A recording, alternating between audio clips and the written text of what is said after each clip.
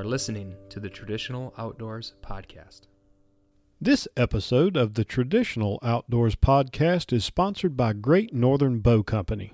At Great Northern Bow Company, they design and build every bow with you in mind and with respect for the long and noble hunter-gatherer lineage we are all connected to. They build hunting bows, bows designed to make you the very best bow hunter you can be. How do they do it? By paying attention to what really matters in a bow. Stability, smoothness of draw, reliability, performance, refined design, and by using carefully selected materials. Their bows have an understated beauty and refinement of appearance that will make them hold their appeal for a lifetime, and they still build their bows one at a time by hand. So consider making your next custom bow a Great Northern bow, and in the meantime, be sure to check out their website at gnbco.com. Hello, everyone. Welcome back to the podcast. I'm your host, Steve Angel, and I'm back with Mr. Jerry Russell. We're gonna jump into a little bit of discussion around planning your dream hunt. It's one of several topics that I think Jerry and I will probably have conversations on and share with you, but it was back in 2015, and I've actually talked about this on the podcast once or twice, that I heard you give a presentation down in Middle Georgia for the Traditional Bow Hunters of Georgia about planning your dream hunt. And I've been wanting to do a podcast about that ever since, because it lit a fire under my butt just sitting there listening to it. I had wanted to hunt pronghorn antelope since I was 16 years old. And just hearing that, and I guess I should say hearing and seeing, because you did a slideshow, which obviously we're not going to have here, but it really did light a fire. So I guess thank you for that, because that was an amazing hunt that took place the following year. So that would have been in August of 2015, and the following year in August of 2016 is when I did my pronghorn antelope hunt. So I guess, Jerry, welcome back to the podcast. Well, thanks for having me. That little talk that we did that day down there, I think it was pretty well received, and I was pleased to have heard your success story from the following year. But there's a host of other people that I think I struck a chord with in a positive way, and they've done the same thing, whether it be caribou or elk, black bear, a number of species. So hopefully we got the word out and just inspired some people. Well, and again, it did me, and I think it's something that you could. Had you given that little presentation before? I had not. Well, never in public like that, but I give it to anybody that'll hear it. Anytime we're sitting around a campfire or on the side of a mountain somewhere, I tell people, I've got a lot of friends that hunt, and they basically focus in the South, whether it be Georgia or Florida, and they see what I do, and that is I work for a living in the outdoors, and they say, well, one of these days, and that's usually the starting phrase for me to start in on them, to say that time is short, and that's where the talk always begins on chasing your dreams as far as hunting and fishing. So I guess we'll, and I've probably got a few things that I may add from my personal experience as far as how I made it happen, but we'll save that for a little later into this. So you can do a lot of these hunts with a little bit of planning without a guide, okay? And I'm not sure exactly, I don't remember exactly where you're going to go with the finance part, but if that is what it's going to take to make your dream hunt to come true, is you feel like you have to have that guide, well, you can still do it. You just may have to put that dream off a few more years to save that money to do that. So the point I'm trying to make here is, if your dream hunt is based around an animal, then it comes down to figuring out how much time do you want to invest to make this happen, and how much money, so that then you can weigh that out to say, do I want to do it faster and maybe a little bit cheaper, or can I wait a little bit longer and spend a little bit more money if I want to, if that's the experience that I want to have? Yeah, exactly. A great example is elk. Another great example is caribou. What is your budget? And then also, what is your expectation for success? A guided hunt is in most all cases you're going to be more successful. In other words, you're going to spend less time pursuing a particular animal. And when I say less time, is it you may can get the elk the first year versus if you go yourself, it might take you 5, 6, 7 hunts. So, having said that, if a guided elk hunt is $5,000 and an unguided hunt is $1,500, but you're unsuccessful 5 years in a row, they're about the same. So you have to weigh that. You can be successful on your own. Caribou is a great example. Elk's another great example. Mule deer with a good bit of planning. Certainly pronghorn antelope. Black bear is another great do-it-yourself hunt. But some people want that guide. And there's nothing wrong with that. The beauty of having a guide is if you're successful quickly, you can move to the next species. So over the course of your lifetime, you spend less money because you've moved on from one dream hunt to the next. In Canada, for instance, if you hunt caribou, you have to be guided. You at least have a camp manager. So that's going to cost you a pretty fair penny. Mm-hmm. Hunt Alaska, in most cases, you can hunt without a guide. It's not an easy hunt from a planning perspective, but it's certainly doable. There's so many resources out there that'll help you be successful. My caribou experience is I've hunted one time guided, for lack of a better phrase. It was nothing more than a camp manager, somebody that sat in the camp every day. They didn't provide any hunting assistance, but by law that was required in Canada. My other 13 or 14 caribou hunts have been self-guided, and I've been successful every time except the first time. And even then, I should have been successful. So it can certainly be done. Alaska the caribou hunting was a tremendous dream of mine. What I didn't realize was how addictive it was going to be. And it hung me up for a long time. I just could not stop going. I like the wildness. I like the physicality of that hunt. And I would imagine elk in certain conditions would be similar to that. But you can get it done. I think the first thing is to realize that you're going to do it. Say to yourself, I'm not going to dream about this anymore. I'm going to do it. And then find the mechanisms that will help you get where you need to be from a planning perspective. A great resource for people is some of the hunting consultants around the country right now. They will help you with planning, particularly if you're using a guided hunt. There are some expensive ones, but there's some that are much, much less expensive. I won't name them by name, but you just have to kind of ferret through some. Some are just outrageously priced, but some will actually get you on a guided hunt that's cheaper than the published price of that guide. I use a guy out of Pennsylvania, and he's booked places for me literally around the world. And what the advantage to that is that this particular gentleman he figured out what I want. I don't want somebody over my shoulder. I don't want anybody even with me. Whether it's Alaska or New Mexico or Zimbabwe or Namibia, he puts me in a place that he knows that I'll be happy with, versus you going on the internet and finding Joe's Guide Service, and you don't know if it's just a website of some guy sitting in a dark room or is it a legitimate outfitter. When you go through a booking agent, you have much, much less of an opportunity to be disappointed in the guide service that you get. So that's just a little tidbit there to consider. From a financial planning perspective, here's the thing. If you don't think you can afford it, you're just wrong. Now, certainly there are hunts, the Marco Polo sheep hunts, for instance, you could save a lifetime and not afford it. But an elk, a deer, a bear, a caribou, a moose hunt even, generally on any salary within 3 years, 4 years max, you can plan that special hunt. And in some cases, it's a lot less than that. If you do self-guided for caribou, you're talking maybe $4,000, something like that, all in. And if you plan it with one or two other hunters to share the flight services, you can do it a lot less expensive. It's been a while since I've done it, but I think 07, 08 was my last caribou hunt until 2 years ago I took my son on his first hunt in Southwest Alaska, and we had a phenomenal hunt. It was not that expensive, and we got it done. I've done it a dozen times, and this was his first, and to watch him take a nice bull on the side of a mountain was really special. So.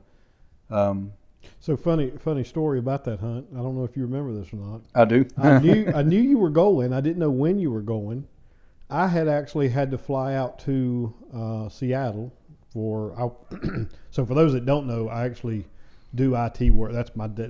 That's what pays the bills. Is I'm an IT guy, and I work for a Microsoft partner. And they had sent me out there for something at Microsoft. I don't even remember what it was now. And I stayed 2 extra days on my own dime and spent a good bit of time with Jay St. Charles. It's funny you were talking about bows on a Little Delta. Hung out with Jay at his shop, which I've done several times. Just a phenomenal guy. Just sit around and talk to me. You walk in his little workshop, and it's an old horse barn. That's where he builds his bows. And there are bows everywhere in all stages, all types, recurves, longbows, English longbows, bows that didn't, bows that failed. He's got bows from the God, I think some of these things from the 1920s, from people that his dad knew that founded the traditional bow hunting in the state of Washington. So anyway, I spend those days with Jay, and then I'm flying out early Saturday morning. I mean, it was like the first flight out of Seattle, and I'm sitting in the seat at the front of the plane, and I get a text. Are you on a plane for Jerry? Are you on a plane to Atlanta? And I'm sitting there going, okay, that's kind of freaky. and you and Luke were on the same plane coming back from your. What are the odds? From your Alaska hunt. I mean, small world indeed. 1,500 miles from home, and we bump into each other. On the same plane. Yeah, we had just returned from a caribou hunt, very successful, and hunting black-tailed deer, and then we'd also gone out to Kodiak Island and caught some tremendous fish. I mean, just most of my Alaska hunts have been some of the greatest fishing trips of my life. Right. We caught the halibut and all that salmon and all that stuff. It was a neat trip, but it was odd to run into you that far from home. Yeah, it was like I said, when I first saw the text, I went, okay, that's because I didn't see you come on the plane. Mm-hmm. So yeah, that was funny. So I'm not sure where you're going on the finance stuff, how deep you're going there, because I do have a few things that I will add if you don't. But I will say that let's take something like an antelope hunt or a mule deer hunt. So I did the antelope hunt the year after you did your presentation, and I chose to go with a guide. And there were several reasons for that. I was doing the hunt with Tom Jurgensen. In fact, it's kind of funny. Not long after that August, I was hunting with Tom. I can't remember if it was in Michigan or if he had come down to Georgia. Anyway, we were talking, and I mentioned that I'd listened, that you'd given that presentation, and I said, I'm gonna make it happen. And he said, let's do it. That was his words to me was, let's do it. And we started planning that hunt together. But we did choose to go with, and I say it's a guide, really what the operation was it was a 60,000 acre ranch, and they have some blinds that are preset of water holes and those kind of things, and they carry out and drop you off. I mean, it's guided, but it's like you said, it's not like somebody sitting over your shoulder and telling you what to do and all this stuff. But my point is this, that was not extravagant. I mean, it was expensive, but it wasn't over the top expensive. This past year, 2 years later, Tom and I went back, did a public land hunt for mule deer. The only thing I would change if we had that hunt to do over again is I would have picked a unit that had doe tags, because that was the most frustrating thing of going out there and seeing doe after doe after doe after doe. We just could not locate the bucks, and we could have filled a truck with mm-hmm. does. So I would do that differently, but from a cost perspective, it was probably less money than the average hunter spends on whitetail gear to hunt in their home state each year. I mean, It just, we drove, we rented a car, we drove, we didn't stay in any hotels. It just wasn't that expensive. So you can take it from one extreme to the other, and that was hunting in the Bighorn Mountains of Wyoming, which is just phenomenal. I mean, it's just every morning you wake up, you look around, you have to pinch yourself. Am I really here? So anyway, I didn't aim to take you off track. No, that's fine. But you're right. There's so many options available out there to the average Joe. Let me back up too, because oftentimes when I'm giving this talk or I'm having this discussion, people say, well, you were able to afford it because of X or Y or Z. Well, let me explain something. In my previous life, when I did a lot of these hunts, I was a fireman. I just had the drive, the will, and the financial planning to make it happen. I put 2 daughters through college, and I started small with the caribou hunts. They were reasonable back in the mid-90s or the late 90s and the early 2000s when I went. But as my taste for adventure went from the U.S. to across the big pond into Africa, that was expensive. It was more expensive. It's cheaper than you think, but it was still expensive. So I literally built an irrigation company, a lawn sprinkler company, just to pay those bills. So I moonlighted and I saved and I saved and I saved. It can happen. There's so many things that we do in life that cost money that are bad for us. Whether you're eating at a fast food restaurant, whether you have the habit of smoking, which I hope most people don't, but if you do, it's an expensive habit. Whether it be alcohol or whatever it is, there's a lot of things that we do that we don't need to do or we could cut back on.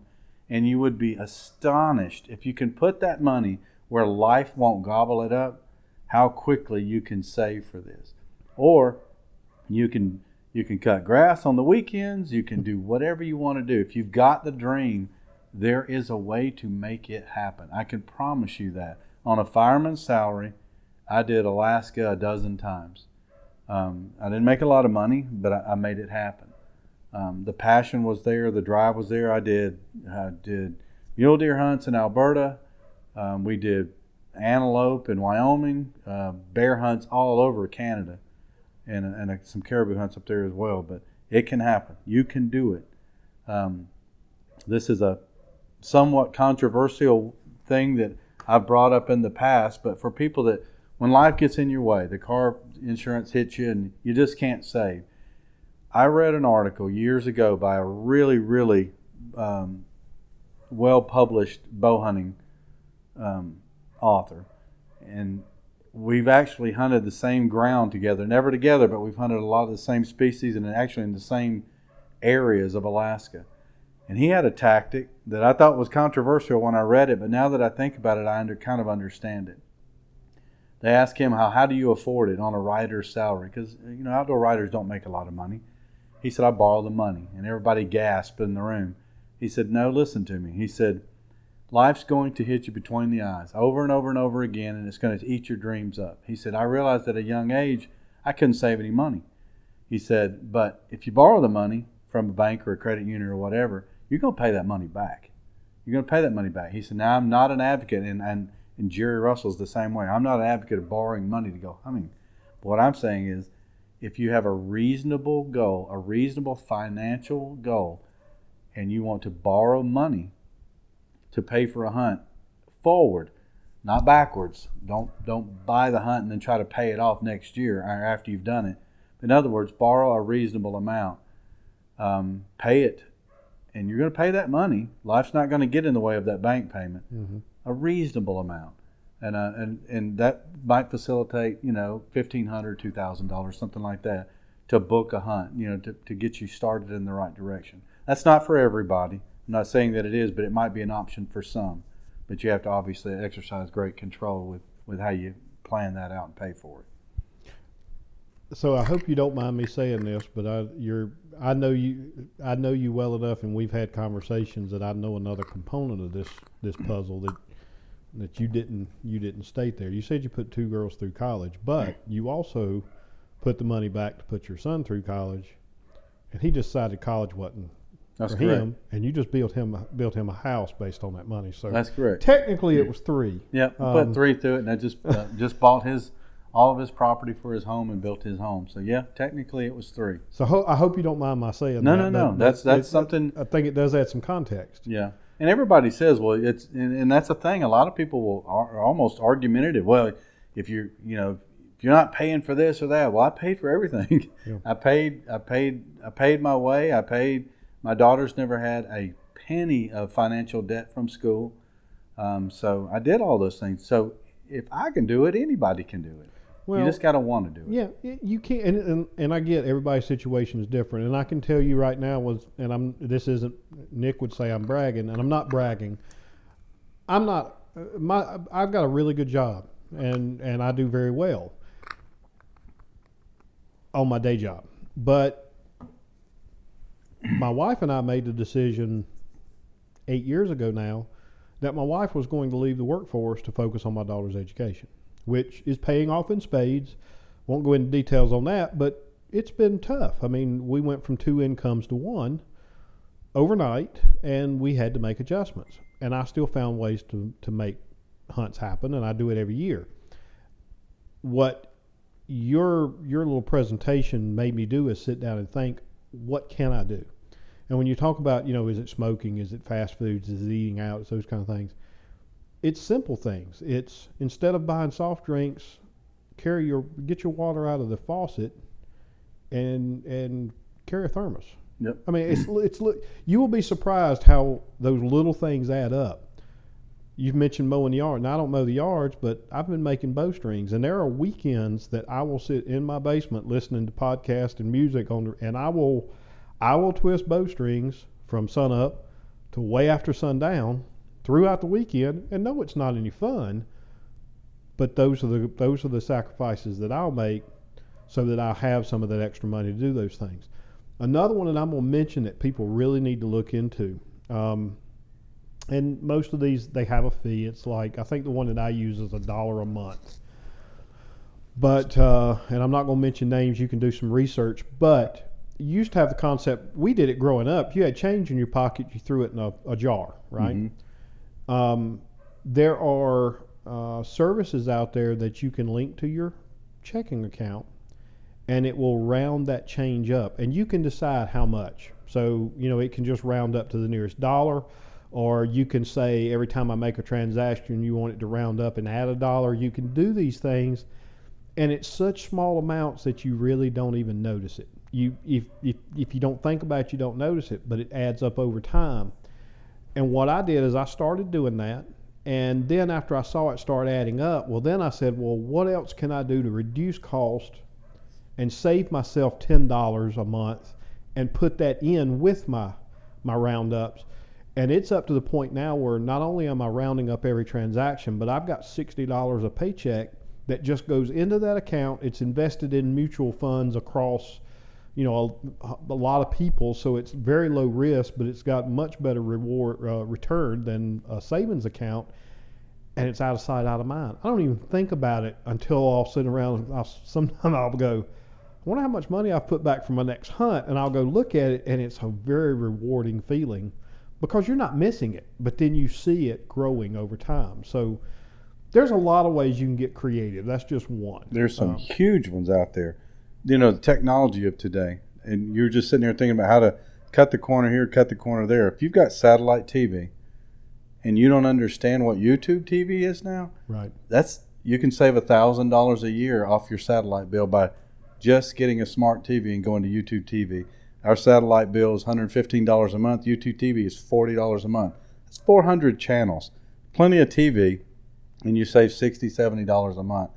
It's unbelievable. Soft drinks, like you mentioned, if you drink 3 soft drinks a day and you're spending $2 or $3 or $4, imagine $2 or $3, $4 every single day, every single week, month, and then year.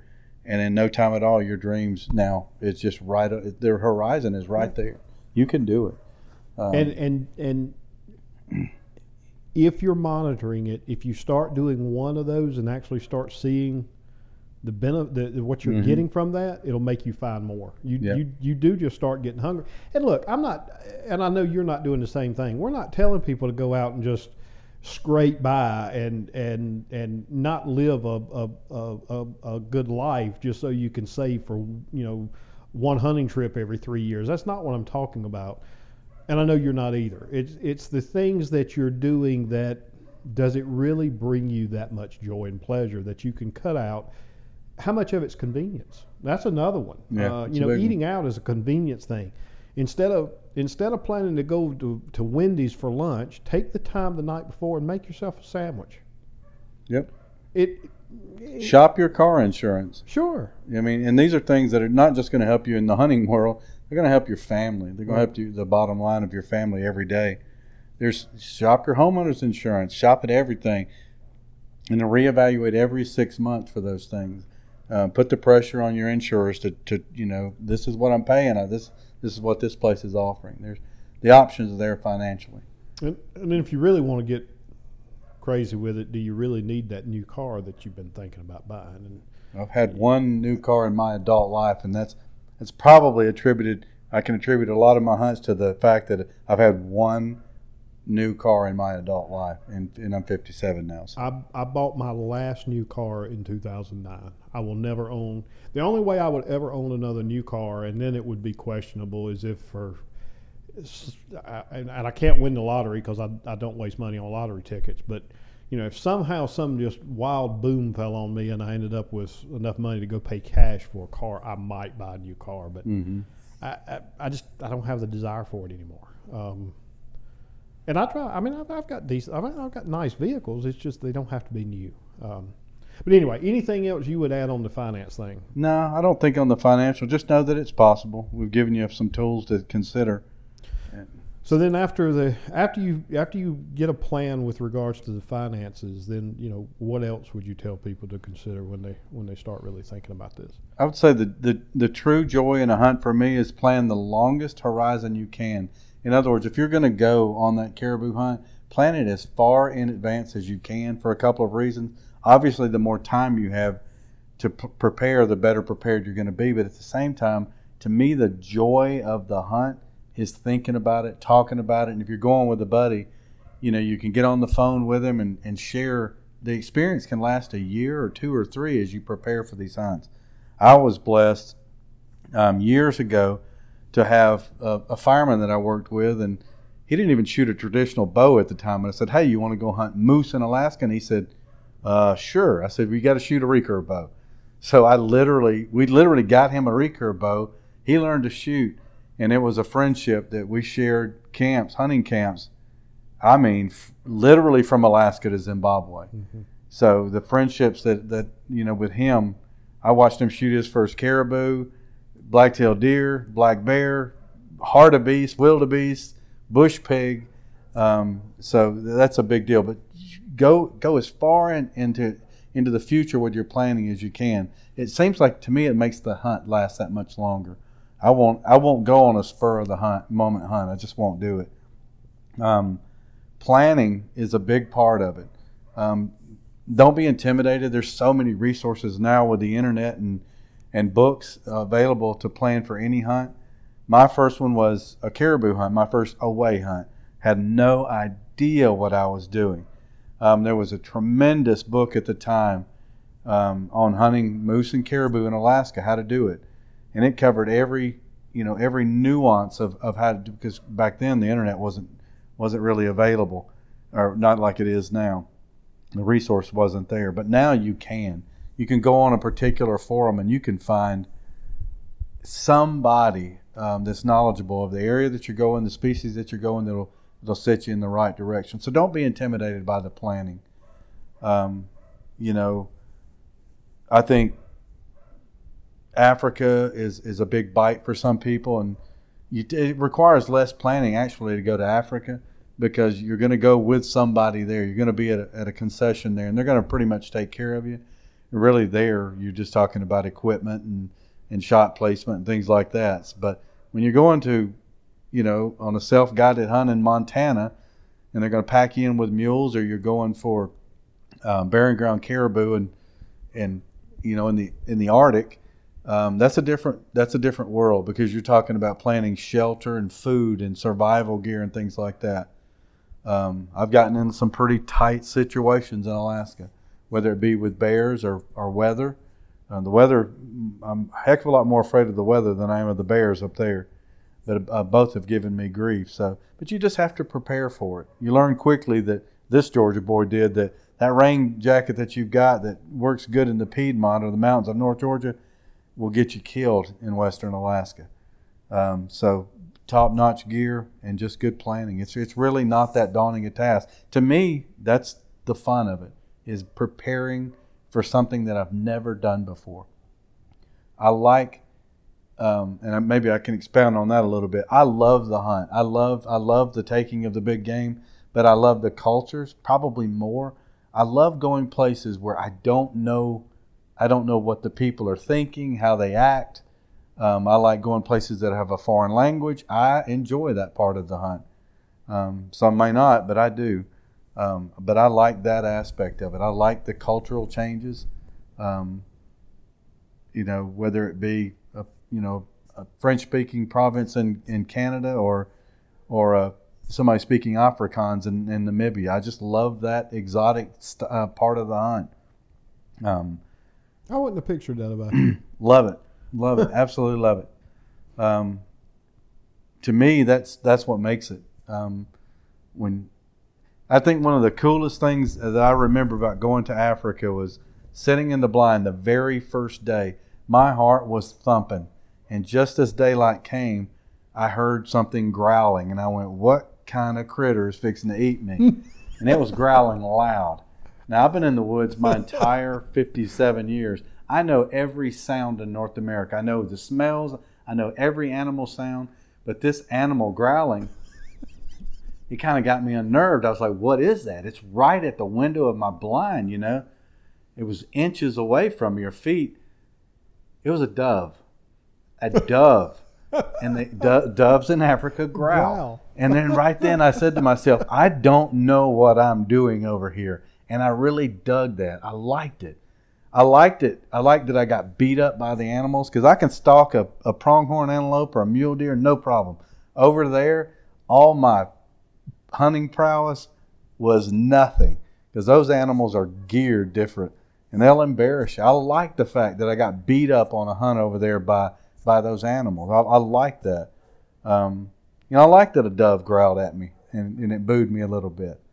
You don't get that adventure, and that's what I'm trying to get to here is go places that take you out of your comfort zone. Don't be afraid to do that.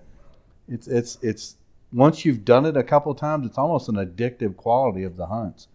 Is sitting in a blind in Zimbabwe with a magazine and a game spotter, which unfortunately they required it there. So there's a game spotter there, and I turned the page and it's got a guy on a mountaintop hunting goats, and there's snow. And the guy in broken English points at this picture of the snow and he says, "What is that?" That's what it's snow. He didn't understand the concept of snow. So that's what I dig about these far away hunts. Might be, you're trying to understand a Cajun down in the bayou of Louisiana. That can be pretty exotic too, but just don't be afraid. If you've hunted Georgia or wherever you're listening from, don't be afraid to get out of that comfort zone. If you've got the dream and something makes your heart pound, don't ever say, "I can't do it," or "I'm afraid to do it." Just go and do it and find the resources to make it possible.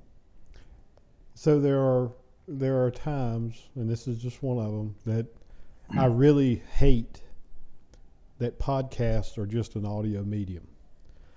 Because I'll be honest, this is worth the price of admission for me personally, because I've known you for probably close to 10 years now. Really got to know you fairly well in the last 4 to 5. I've never seen you that excited and that animated as you just were just talking about that. So that's pretty cool. God, there's just so much adventure out there. There's so much to be had. But I can relate to several things that you said there. My antelope hunt, the same feeling that you're talking about. When they drop me off at this blind out in the middle of this prairie where it's flat to the horizon. I mean, I don't know that I've ever felt that small and insignificant in my life. And the second thing that went through my mind was, because it was just starting to get light, and I'm looking out across this prairie and I'm thinking, I'm not going to see an animal. And I wrote about this, so some people have probably read this. I said, I'm not going to see an animal here for 2 hours, because I can see everywhere. And that was the novice, not knowing what the heck I was doing. And it dawned on me 20 minutes later, when I hear something outside my blind and there's 2 antelope does out there drinking, and I said, wait a minute, now where did they come from? And then I start studying and analyzing, and what you don't realize is even as flat as that prairie is, it doesn't take but a 2-foot change in elevation, and these animals can hide. They're gone. I mean, you just don't see them.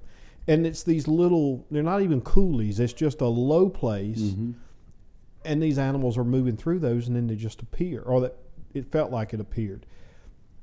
It was also one of those situations when I didn't have a dove growling at me, but you know, I had what would be considered a respectable buck antelope 7 yards from the blind before 9 o'clock, and I didn't take a shot, and I got a lot of grief about it from different people about, I didn't want it to be over that quick. Now I ended up still shooting my antelope around lunchtime the first day, but it was like this. I want to take in more of this. Yeah, get as much as you can. Once I loose this arrow, it's done. You know. Yep. So I will never have that feeling. I'll never have the feeling again that I had this past year when I'm at 9,000 feet and I hear my first elk bugle. I'd never heard that before, and you hear it on TV and you hear it on YouTube but when you hear it the first time and you can feel it in the air, it's a different experience. It is different. I mean, I want to make sure I qualify this statement. I've hunted a long time, taken a lot of game with my bow over the years, and I still, my heart still pounds when that big whitetail buck's walking in, or that 300-pound boar's, right under my tree. I still get excited for that. But it is still not the same level or the same type of excitement the first time it happened to me. The beauty of these away hunts, whatever they are, it might be javelina in Arizona. It might be, if you're in the northern U.S., it might be a hog in the South Georgia swamp. It's an away hunt. The first time you see or you hear those caribou clicking across the rocks, coming across that river at you in Alaska, the first time you see 2 blue wildebeest fighting in a dusty, savanna in Africa, it's the first time you saw it. And it's so addictive and it's so much fun. And there might be somebody out there listening that says, I just don't get the same level. I know you're still excited about hunting, but I don't get that same level of excitement anymore. Well, maybe an away hunt is for you, to see something new, see new people, new cultures. I'll tell you, I don't know, at a certain point in my life, I know physically I won't be able to do it, and I try to do those hunts that are really physical. I'm trying to plan those now. We just did Western Alaska for caribou, and it was, while there was some tundra there, it was mostly mountain hunting. And I've done it. I've probably taken a dozen or so caribou bulls up there, and I really enjoy it. Probably hands down my favorite species that I've ever hunted in my life. But I felt my pulse in my ears when I crawled up on that mountain just a year ago. Crawled up to the spine, that rocky spine of that mountain. I didn't even have a bow in my hand. I had a camera, and my 20-year-old son, or 19 at the time, my 19-year-old son had the recurve. I could feel my pulse in my ears as I watched him draw that bow and peek over that ledge and take that caribou bull. Dream it. And if you've got kids, try to dream it with them. My daughter's hunted Africa with me. My son's been a lot of places with me. But there's so much cool adventure to be had in this world. And it doesn't have to be a far distant land. I keep telling it because a lot of people think, well, you're dreaming too big, you're dreaming too big. It doesn't have to. It's your dream. It's not mine. It's not anybody or your friends. It's what makes you excited. If you need to start small, start it. I think once you start it, it's kind of hard to stop. But it's an adventure that I hope that we can inspire more and more people to do. That's my goal. And when we started this podcast, Nick kind of dropped a statement, and it was one of those, when he said it, you had to really think about what he had said. And it was very simple. And he said, I'm an experienced hunter. Not experienced. If he gets an animal, great, but he's not he's out there for the experiences. And a lot of people have seen this now. The hashtags are everywhere, and Nick and I talked about it, and we wanted to come up with a little hashtag that we could use. And it's what we started doing is hunt the experience. And what you just talked about, those are the things that we're talking about. The animals will come if you spend the time and you put in the time. The animals are going to come. You're going to get your opportunity to take an animal, but that, in so many ways, that should pale in comparison to the things like what you were just talking no about. doubt about it. I mean, until you felt it, I don't know. Honestly and truly, I have felt it before, but I don't know that I was old enough and mature enough and had wanted something long enough until that antelope hunt that I actually experienced it myself. And that was just in 2016. That was just a few years ago. But I can tell you, since that moment, oh man, I want it, and I want to find any way I can find to get it. It's just it's like the worst addiction you could ever have once you feel it that first time. And I'm like you, I feel a piece of that every time I see a whitetail. Mm-hmm. I don't care if it's a doe or a 4-pointer. My heart rate gets up, but it's a different feeling. It's different. It really is. Like I said earlier, the fire started with me. With us watching Fred Bear as a little bitty boy, and I'm talking a tiny little guy that couldn't even carry a bow. It welled inside of me, and then fast forward, I'm 30-something years old, and I'm landing in a bush plane, and on some unnamed lake in western Alaska, and as we're landing, the pilot has to do a fly around because there's caribou swimming in the lake. Now, you're talking about tasting adrenaline. I tasted adrenaline. And then I clambered out on the bank, and there's bull caribou streaming by us, It was in the wonderful days of the Mulchatna herd. And the pilot looked at me, and he said, "Buddy, where's your gun?" I said, "Well, I don't have one." He goes, "All right." And he just said, "Here's the deal." He said, "The closest village of any kind is 200 miles that way." He said, "So if you get lost, that's the way you want to be walking." He said, "That way it's 800 miles. And I remember clambering up on those rocks, and I threw my tent up, and then I walked to the top of the nearest ridge. And I remember sitting there thinking, I got a recurve in this hand, and I've got caribou off in the distance working their way to me. And I said, I made it, man. I made it. I did my dream. And at the time, I thought this might be it. This might be the one time I get to do this. And, within a day or two, I had a good opportunity at some bulls. I had some awesome encounters with grizzly bears. And I just said, I've done it. I did this. I may not survive it, right. But I did it. I'm here. I'm here. And I just, when I talk to friends or acquaintances or just people like this on a podcast, I'm thinking, is there any way to inspire anybody? Because to me, the adrenaline rush is now, and that's why I guide for a living, for crying out loud. I've been there and done it. I've killed 300 whitetails. I've killed 100 bears. I've killed I don't know how many pigs. I'm still excited, but watching somebody do it for the first time, when I get a hunter from New Jersey or New Zealand or California and he comes to Georgia and he takes a bear or a hog or whatever, that excitement in their voice, that to me, that's the addiction now. Mm-hmm. My kids did it, and I watched them do it, but they've done it all now. So now it's taking the guy bow fishing for the first time and hearing the giggles, as everybody misses, and mm-hmm. It's an addictive thing. So, and these guys are traveling. That's what I like. I get to be a part of their dream, and that's a pretty special thing. Yeah. It was special for me, and I can tell you that, and Tom and I talked about this quite a bit, and I do want to go back to a couple of other things real quick, and then we'll try to wrap this up. But, when that, and you can see it in the pictures. I mean, anybody that knows me, I'm not an emotional guy. I'm really not. I'm about as unemotional and unexcitable as you'll see. I mean, I get wound up, but I keep my emotions in check, and that's you and I both grew up in the same. That's the way men act, right? If you look at the pictures of me and that antelope, brother, I lost it. I mean, it was just an experience that I can't. There's no way you know it. Somebody that hasn't experienced it can't know it. And I can tell you right now, it was.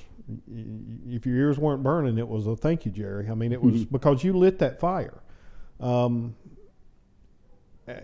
like I said, I'm not trying to get all mushy here, but I mean, it was probably the most emotional experience I've had in the outdoors. But once you feel it, man, you want it again and again. I did want to go back to the planning and get off that topic for a minute, but I do agree with you. And in fact, it's funny. Tom and I planned quite a bit for our antelope hunt, but it was different. There was a lot of things about that hunt that were preset, for lack of a better term. Now, on the mule deer hunt this past year, man, we planned and we planned and we planned. And, you know, I forget now what for, but I made 2 trips to Michigan during the time that we were planning this hunt. And we spent a good amount of time at Google Earth, you know, looking at landmarks and trying to pick things out of where we wanted to go. And we had a plan and we had a backup plan. So that's one thing I would tell everybody, especially if you're doing a do-it-yourself. Don't just have a plan. Have 2 or 3 backups, because, you know, we went in the first day, we hiked 4.5 miles. We had a ton of gear on our backs. We were planning on being, you know, 5 miles in for a week. And we turned around 36 hours later and humped that stuff right back out and relocated, because there was no animals. I mean, it was barren. You could see that the animals had been there, but for whatever reason, they were gone. I mean, it was just nothing. But, you know, you mentioned you know, if you get somebody to go with you, that is one thing. At some point, and my wife's really she's really going to give me a hard time about this, but at some point I want to do a solo hunt like that. As long as I plan everything out and I've got emergency contingencies and so forth, I really do want to do it. But I will say this: if you've got somebody that you're compatible with, that you know they're not going to get on your nerves, you're not going to get on their nerves, and they can share the burden of that planning and everything else that goes along with it, it's so much more rewarding on so many different levels. One, the hunt's going to go better. It's going to be smoother, but you're going to share all of that experience with somebody else. And there's a lot to be said for that. I mean, there's a lot to be said for being able to just absorb it yourself. But there's so many times that you just want to go, man, did you see that? Yeah, there's no doubt. Having a true hunting partner along is tenfold the experience and improvement. But having said that, if you're going to a hunting lodge, you can pretty much go with anybody. But if you're going to be packing a moose out of western Alaska and spending that much time together in a tent, close quarters, that's when you want a true hunting partner. Yep. Well, you know, they're difficult to find. My buddy was David Lepley, and we must have spent a million days and nights together all over the world hunting together. And we were exactly alike. Physically, he was strong, so he never complained. He never complained about the weather. We complained about the bears trying to eat us a couple of times, but he didn't like bears. But other than that, we were kindred spirits, man. We did everything together. Our families were friends together. So, and we got to share those incredible Alaskan sunsets, and it is a big deal. It makes a huge difference in the hunt. I want to just touch on two species in particular. There's a lot of things to hunt out there, but I would encourage people for 2 locations. If you have these dreams, if you have a dream for caribou, if you have a dream for Africa, you need to do it as quickly as possible.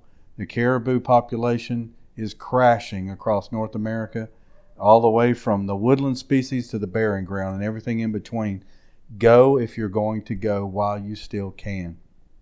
And if I could ever be of assistance to anybody on planning a solo guided caribou hunt, I'd be happy to help. I've done it so many times. I've got it down to a T. Africa, it's cheaper than you think. If you compare it to a guided elk hunt, you can hunt Africa 5 to 7 species, bow hunted. If you hunt the right place, the location, you can do it for the same price. And with the political climate and the pressure that's being put on these countries in Africa for people in England and Denmark and the U.S. to help these African nations manage their game populations, hunting is going to be a thing of the past in Southern Africa. But in my lifetime, I know. Mm-hmm. So do it. And it's already disappeared in a lot of countries because of the political climate, Zimbabwe, for instance. But go while you can. And I've got a lot of experience in Africa as well, and I'd be glad to help anybody with planning on that. And I appreciate you saying that, and I'm sure the listeners will as well. It's funny you say that. Tom just did Africa. Actually did it twice in the last couple of years for that very reason. And he's doing Australia. He may actually be there now, but he's doing it around this time this year. So he's already heeding that advice, and he hasn't heard it yet. But what a value Africa is! What an incredible value! Exotic, more game than you can imagine. Mm-hmm. You know, I don't care where you hunt in North America. If you go to the right place in Africa, and whether you're stalking, tree stand hunting, or hunting over water holes, you'll see more game in a 7-day hunt than you probably will in a lifetime in North America. It's so special, so incredible. A lot of the hunts we do, we film, and I'm not putting a plug out here other than to say our YouTube channel is Russell Outdoor Guides. Go there if you want to do some hunts and you're not sure, well, how does this go? But for bear, alligator, deer, I'm not talking about my guide service. I'm talking about just watch for the adventure, because everything on there is self-guided. But just go on there and get a taste of it, from Africa to Alaska. There's a lot of cool adventures on that YouTube channel to see. And I'll make sure I'll put a link, and I'll put a link to the YouTube channel on the show notes for this one as well. Well, Jerry, I'm sure you and I could probably sit here and continue talking about this kind of stuff for 2 more hours, but I've kept you late enough tonight. I do appreciate your time, and I appreciate you extending yourself out there for others if they need some guidance and advice. It's really a great message, and I'm glad we get to share it with the listeners. Well, certainly my pleasure, and fellas, dream it and then do it. All right, man. And on that we will end it. Thank you so much, man. Have a good night, and everyone else, we'll see you next week.